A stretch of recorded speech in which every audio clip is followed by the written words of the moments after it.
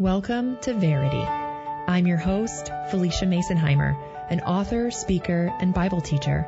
This podcast will help you embrace the history and depth of the Christian faith, ask questions, seek answers, and devote yourself to becoming a disciple of Jesus Christ. You don't have to settle for watered-down Christian teaching. And if you're ready to go deeper, God is just as ready to take you there. This is Verity, where every woman is a theologian. Well, friends, we are back with a new episode in the Ask Anything Theology series. Thanks for your patience and our couple of weeks break there. I needed to do some research for these episodes and get everything ready to go for the next couple of weeks. There is a lot of research that goes into these, and so I appreciate your patience with that process. In this episode, you might also hear Ivan. He's hanging with me in my office, and possibly a lawnmower because it's Saturday and we don't have snow on the ground anymore. Yes, that is an actual concern in Michigan in May. So without further ado, we are jumping in to discuss 4 views of baptism.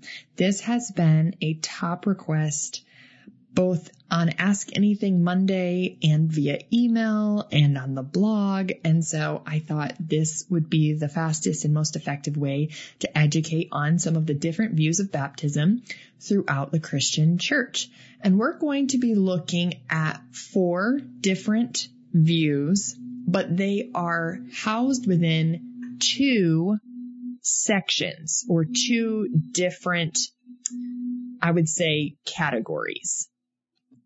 The first category is paedobaptism, or infant baptism, and the second category is credobaptism, or believer's baptism. So paedo means child, credo indicates creed or testament, so you are basing the baptism off someone's personal testimony, and they have to be an adult in order to do that. So the 2 main categories being paedobaptism and credobaptism. Underneath those categories are different ways of understanding what baptism accomplishes and how it should work. And so we're going to look at 2 subgroups within paedobaptism, and then we're going to look at 2 subgroups within credobaptism. All right, so paedobaptism or infant baptism. Obviously, this kind of baptism is not going to be by immersion. It's not going to be dunking because we don't want to be dunking a baby in a baptismal font. So this is also called sprinkling, and there are a couple different ways to view it. One of the terms for this kind of baptism or this view of how infant baptism works is called baptismal regeneration. Baptismal regeneration. And we're going to look at both the Catholic and the Lutheran views of this particular take on infant baptism because Roman Catholics, Eastern Orthodox, and also Lutherans baptize infants. We're going to start with the Roman Catholic view. And so the Latin phrase ex opere operato basically means that baptism in the Catholic tradition confers grace.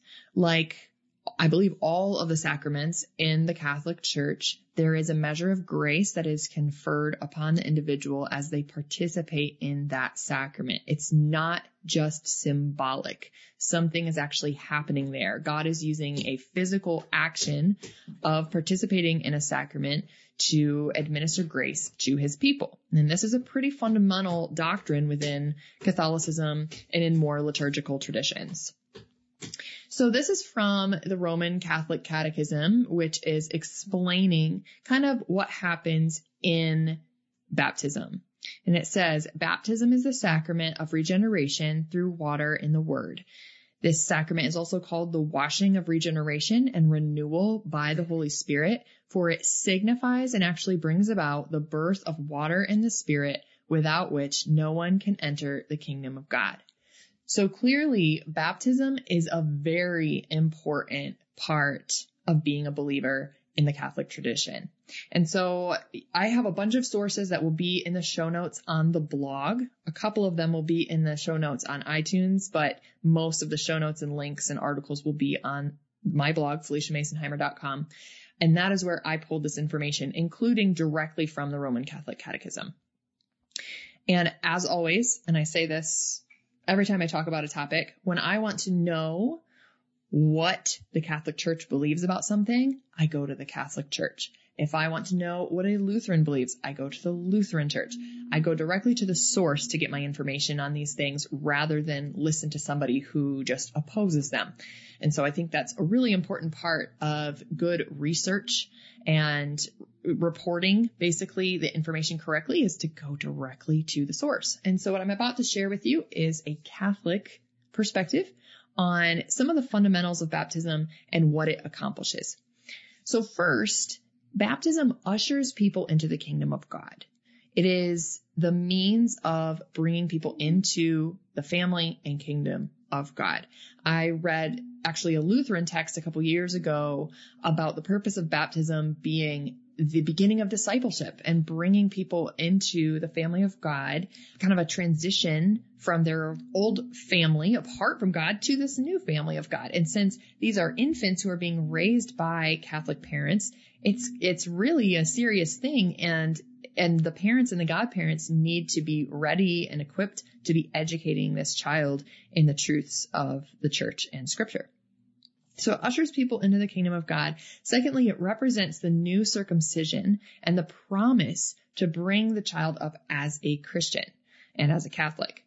So this is really significant, and this carries over to the other views of infant baptism as well. That baptism represents the same thing that circumcision represented for Old Covenant Israelites. It was a sign of being in the family of God. And so the understanding here is that circumcision is represented through baptism under the new covenant. So for the Israelites, it was actual circumcision. And under the new covenant of Christ, it is baptism. I agree, Ivan. So this kind of sets us up to understanding what we're going to talk about regarding the necessity of baptism. Because the third point is that baptism is a necessary condition of salvation. There are a couple different reasons that the church supports this. And I'm going to read a couple verses. John 3:5, Jesus talking, says, "Truly, truly, I say to you, no one can enter the kingdom of God without being born of water and spirit." Then Paul later says that God saved us through the bath of rebirth and renewal by the Holy Spirit in Titus 3:5. Peter says baptism, which corresponds to this, now saves you in 1 Peter 3. And Jesus also says he who believes and is baptized will be saved in Mark 16:16.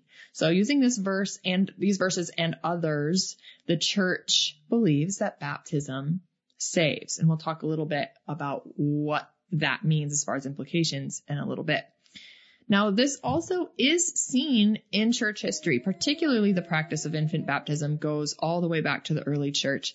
One church father in particular, Cyprian, in 253 said, "In respect of the case of infants, which you say ought not to be baptized within the second or third day after their birth, and that the law of ancient circumcision should be regarded, so that you think that one who's just born should not be baptized and sanctified within the 8th day. We all thought very differently in our council, for in this course which you thought was to be taken, no one agreed. But we all rather judged that the mercy and grace of God is not to be refused to anyone born of man. For as the Lord says in his gospel, the Son of Man is not come to destroy men's lives, but to save them." Luke 4. As far as we can, we must strive that, if possible, no soul be lost. So what he's talking about here is that there's a debate among the council on whether to baptize infants on the 2nd day or 3rd day or on the 8th day. Not that they should be not baptized at all, but that it's accepted that infants were being baptized. The debate was over whether it's earlier or later. And he's saying we think we should do it as quickly as possible. So the early church, this is just one example, but the early church was practicing infant baptism fairly early.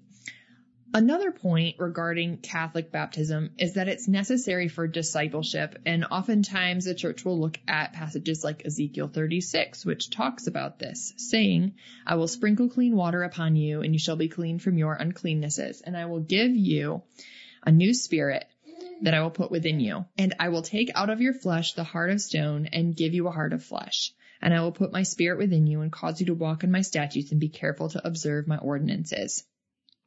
So this is kind of a launching point. Baptism is this launching point for discipleship by the parents, ideally, and then within the family of God in the church, representing the new circumcision of the heart, and being brought up as a part of the family of God. Now, here is where things get sticky. If an infant is being baptized and it signifies the conferring of grace, the conferring of the Holy Spirit upon the child, and the beginning of faith in that child's heart, does that mean that the child is saved without ever having to make any testament of faith, ever having to actually follow Christ personally? Is their salvation permanent? Like, what do we do with that? And I think a lot of Protestants, non-Catholics, have that question.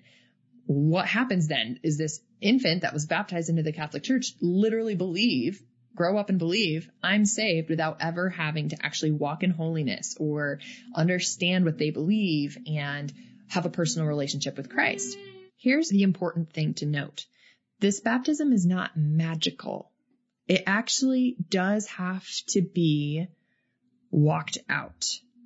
The faith that is put into the heart of the child has to be nurtured and affirmed in order for salvation to be worked out in that individual. And this is where the importance of confirmation comes in, that at confirmation, you are confirming your faith in Christ.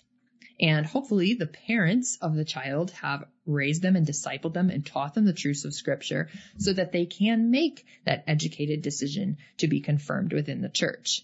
And so this really emphasizes that combination of God's gracious work in the heart of the believer alongside the response of man to God, which is really fundamental to Catholic theology, that in order to make grace effectual, man must actually interact with that grace, actually work out their salvation with fear and trembling.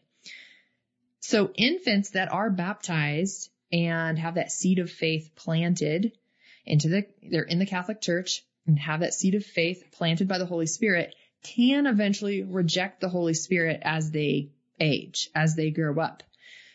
Although, and my Catholic followers can correct me if I'm wrong, I believe their membership in the Catholic Church is permanent unless they submit a statement requesting to be removed from the records. So they're still considered a baptized member of the church, even if they are non-observant and not actually saved. So in the Catholic view, you're baptizing the child into the discipleship of the family, into the covenant family of God, and you're going to be walking out your salvation as you grow older and are educated in the truths of Scripture. And so the Holy Spirit basically can grow in his influence over your life, or you can reject him. You can quench the Spirit and you can walk away from your salvation.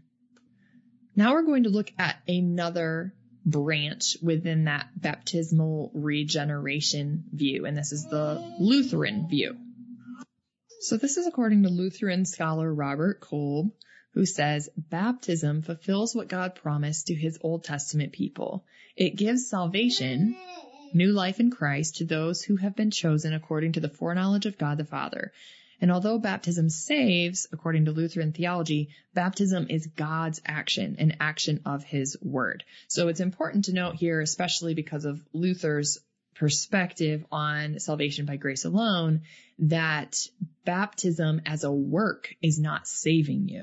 It's God's action through baptism.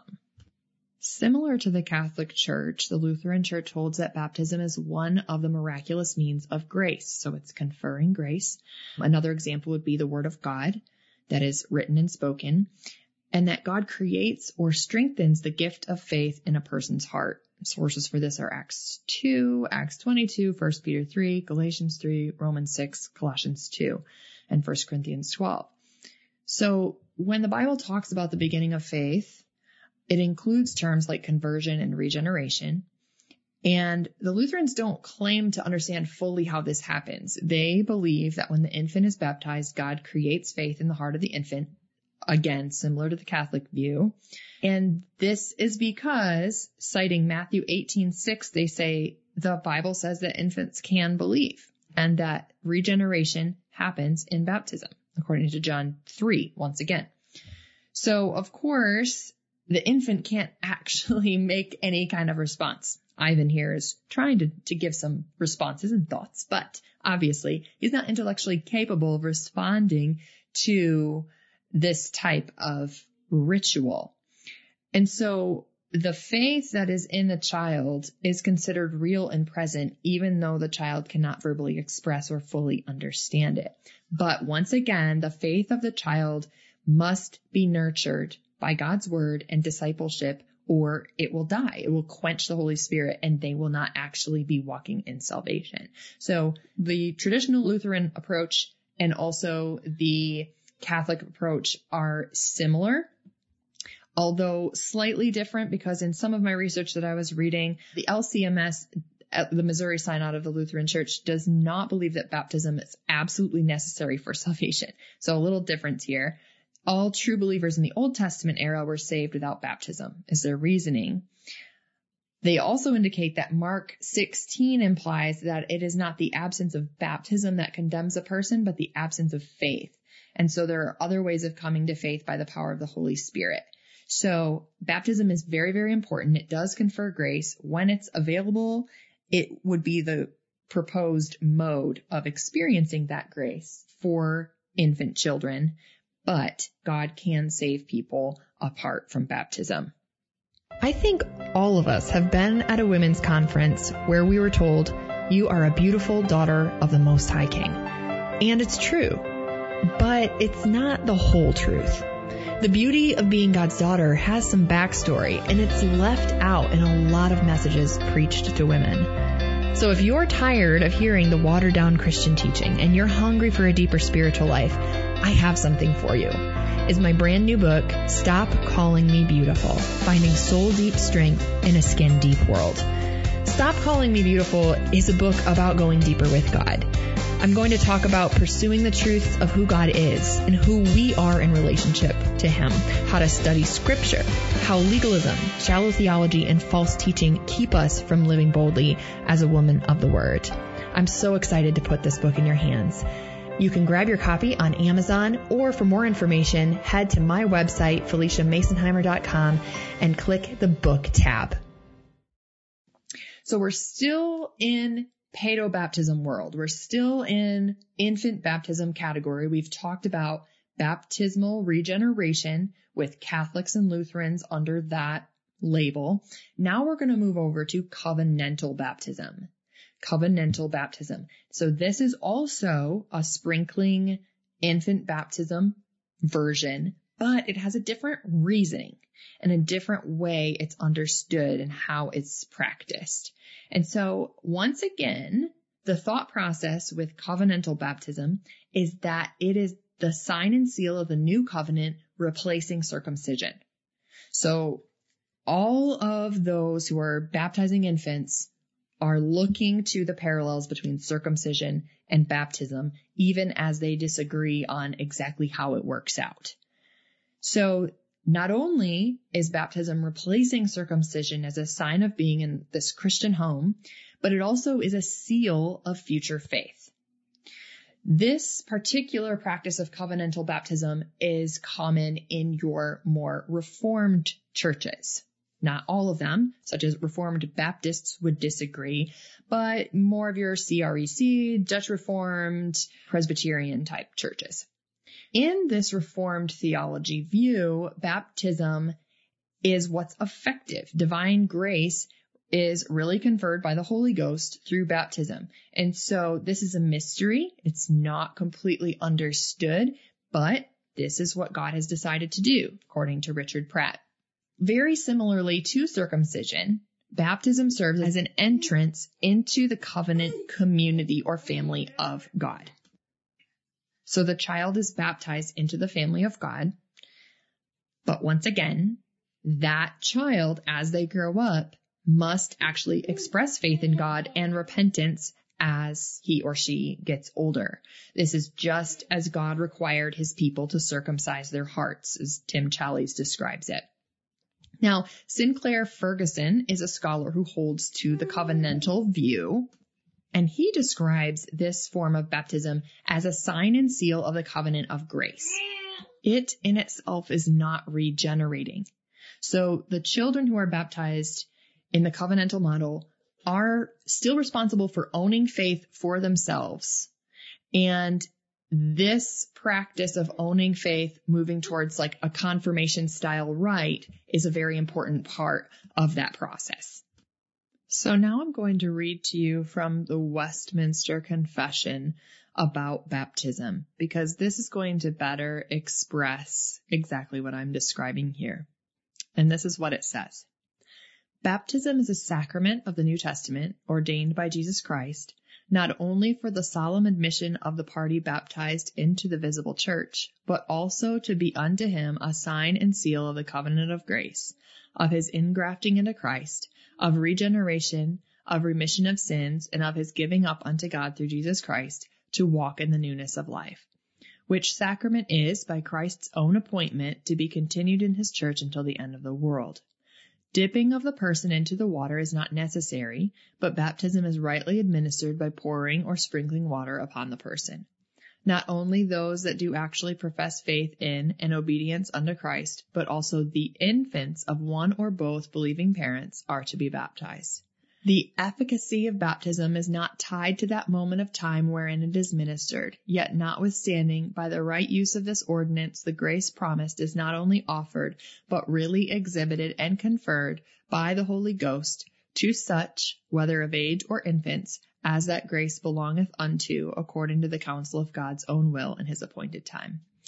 So this last portion connects to the Reformed theology of election. And so if you haven't listened to the Calvinistic versus Arminianism episode, I highly recommend doing so, because that will help explain what is being said here in this last portion, that essentially those who God has elected to be saved will experience his grace through baptism.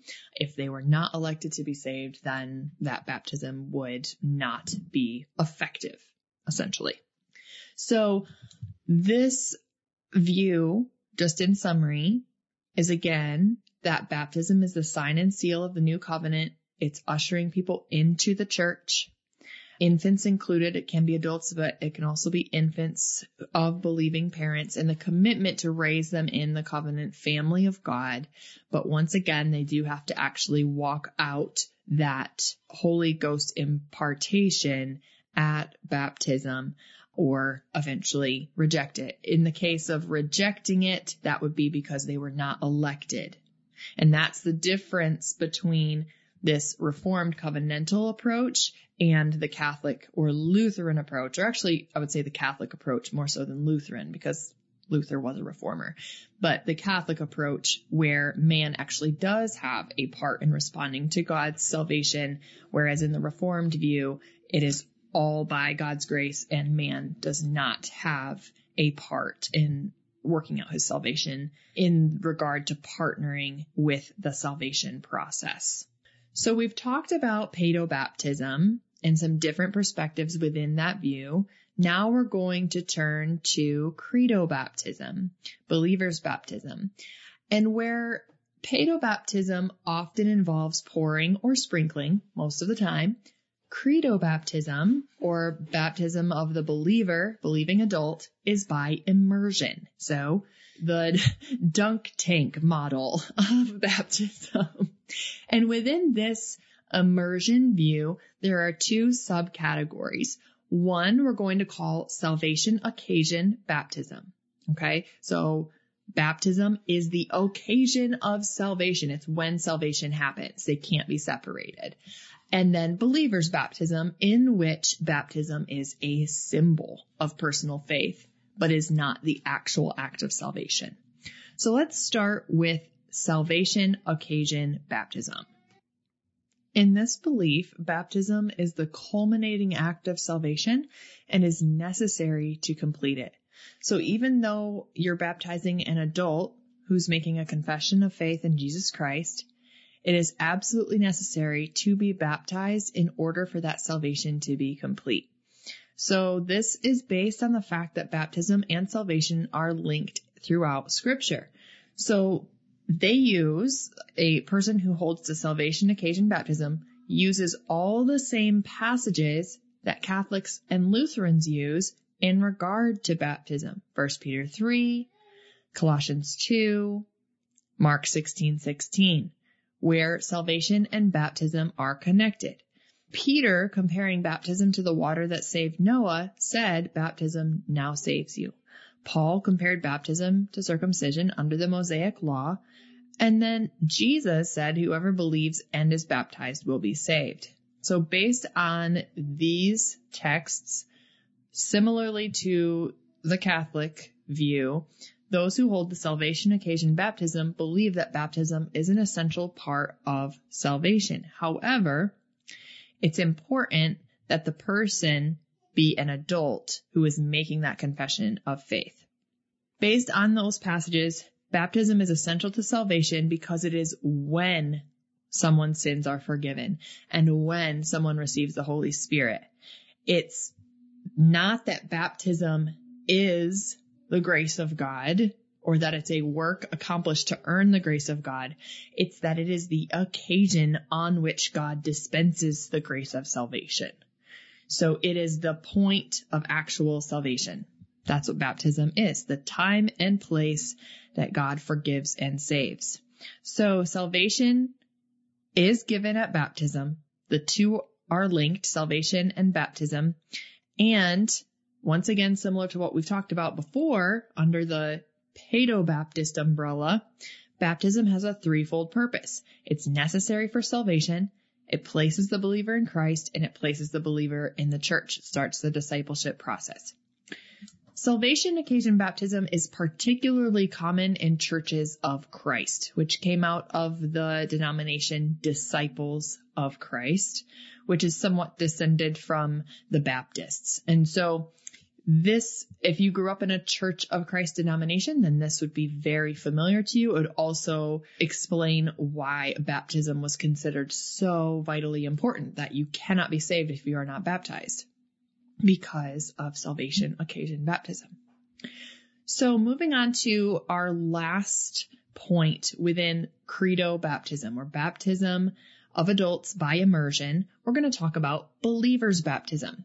And this is what you'd be familiar with if you grew up in most Baptist, Southern Baptist, or non-denominational churches, as well as some Anabaptist churches.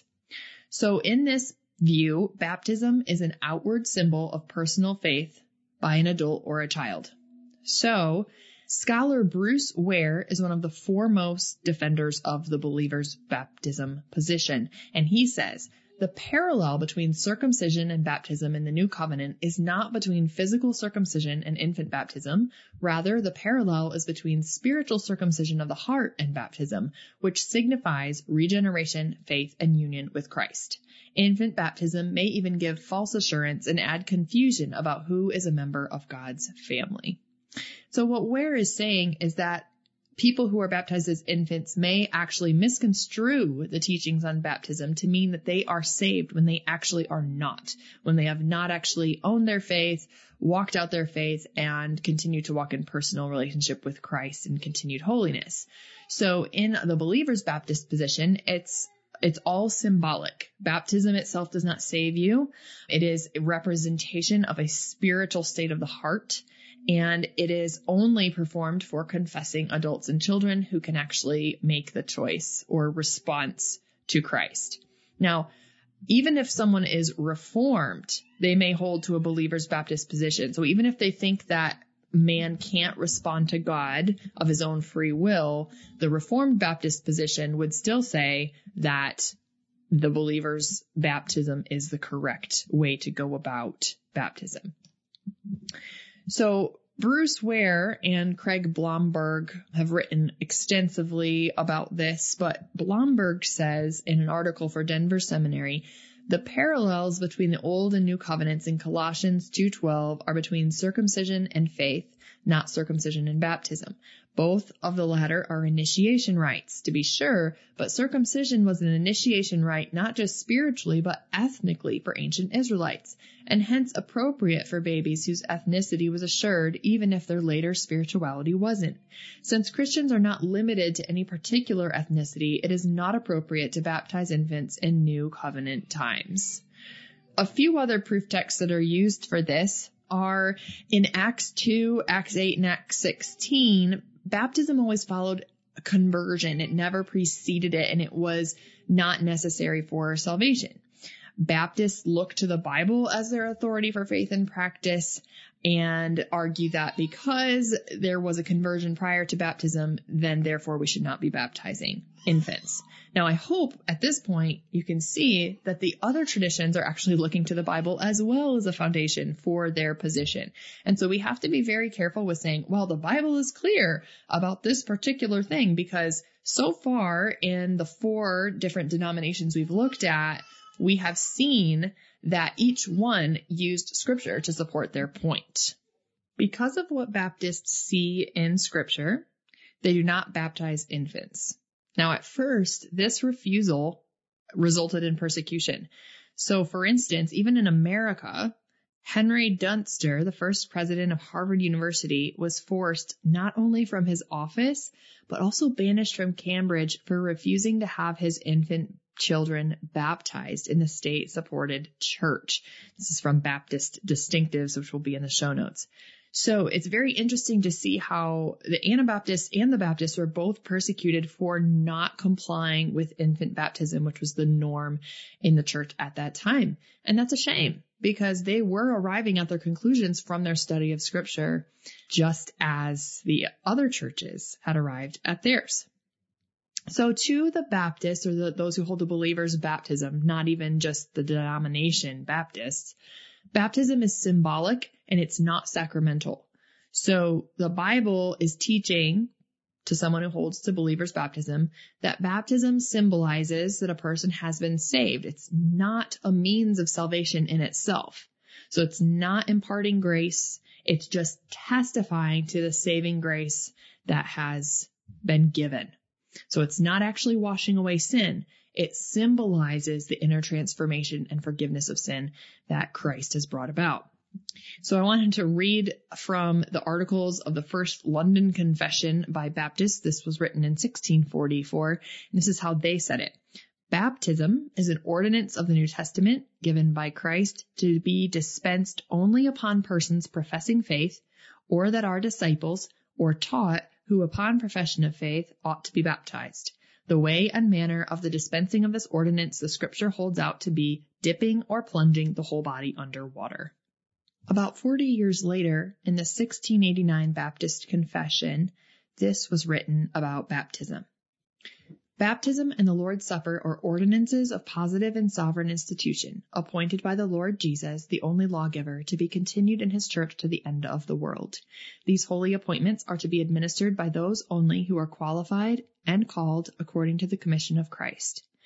Baptism is an ordinance of the New Testament, ordained by Jesus, to be unto the party baptized a sign of his fellowship with Jesus in his death and resurrection, of the Christians being engrafted into Jesus, of remission of sins, and of giving up into God, through Jesus Christ, to live and walk in newness of life. Those who do actually profess repentance towards God, faith in and obedience to our Lord Jesus Christ, are the only proper subjects of this ordinance. The outward element to be used in this ordinance is water, wherein the party is to be baptized in the name of the Father, and of the Son, and of the Holy Spirit. Immersion, or dipping of the person in water, is necessary to the due administration of this ordinance. So once again, to recap, this is not a sacramental or covenantal thing. It is symbolic of an inner transformation, and salvation is distinct from baptism and must precede the baptism process. Also, it is, of course, by full immersion. It is not sprinkling or pouring. So having talked about these different views, the Paedo-Baptist and Credo-Baptist overarching approaches, and then within those, the subcategories looking at baptismal regeneration, covenantal baptism, salvation occasion baptism, and believer's baptism, we can see that the church unites around baptism as a sacramental act, as an act that shows what Christ has done or what Christ is doing in the life of the believer. And that's what we unite around. Baptism is a first-tier doctrine. It's an essential because Jesus himself implemented it and gave us the example. But how that actually works out in individual churches and in individual believers' lives will probably look very different. And that's when it becomes secondary. We do not get to say that someone is not a Christian because they practice baptism differently, or that they have looked at scripture and said, I think this is how it works. What we want to see is that they are practicing baptism and that they are holding to those essential core doctrines of Christianity. The last thing I want to talk about is something that in all of my research for this episode, I did not see mentioned even once. And I think it's interesting that in all the discussion of what baptism is and how we should practice it, so many of the scholars I was reading did not refer back to the Jewish precedent for baptism and maybe what it would have looked like at that time. And of course, I know that there are scholars who have referenced this, but the ones I was reading simply did not. And so I want to bring it up as I conclude this episode. It's helpful sometimes to look at the Jewish context in which baptism was practiced. When Jesus was baptized or immersed by John, what was that about? Because the church did not exist yet. Why would Jesus do that? What was the significance? Why would he go to John and have him immersed in the Jordan River? Well, this points back to the Jewish concept of mikvah. And mikvah existed both prior to Christian baptism, but also alongside circumcision. It was for ritual cleansing before weddings, after menstruation for women, before going into the temple, and before attending festivals. And there's indication that Jesus was baptized in the fall, right before many of the holy festivals, and it could be related to his baptism at the beginning of his ministry. The mikvah is a pool of water. It has to be living water, whether rainwater or a natural spring, that represents both the womb and also death and resurrection. When a Gentile wanted to convert to Judaism, they had to undergo both circumcision and immersion in a mikvah.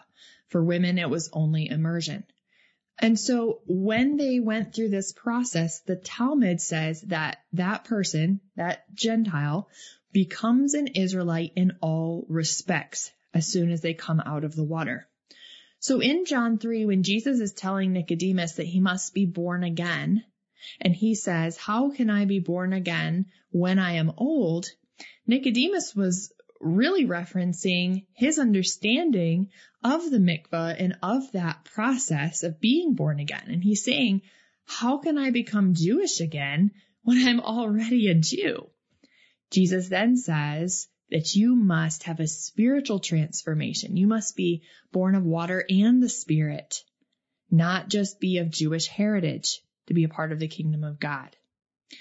This context is very important in our understanding of baptism. And I think it should at least make us think, if mikvah ritual cleansing existed alongside circumcision, why would then circumcision be replaced by baptism? Could it not be that baptism and circumcision already coexisted? So then why would one be replacing the other? We also have to consider what was meant by the mikvah and the practice of baptism among the Jews that Jesus himself practiced. What did it mean to them? What did it mean for Jesus? And then how do we translate that theological principle to today? I will have a link from a messianic perspective on the mikvah, what it meant, some pictures of ancient mikvahs and kind of what they looked like, so that you can learn a little bit more about it and maybe think this through and consider the perspective that this might add to the conversation. I hope this episode was helpful and gave you a little bit more light shed on the different views of baptism in the churches that we know today. I hope that it also improves our conversations across the aisle with those who hold to either paedobaptism or credobaptism, depending on which side you're on. I hope you'll join me next week as we talk about dispensationalism. Thank you for joining us for today's episode of Verity.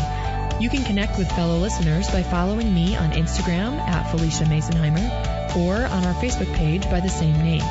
Also visit FeliciaMasonheimer.com for links to each episode and the show notes.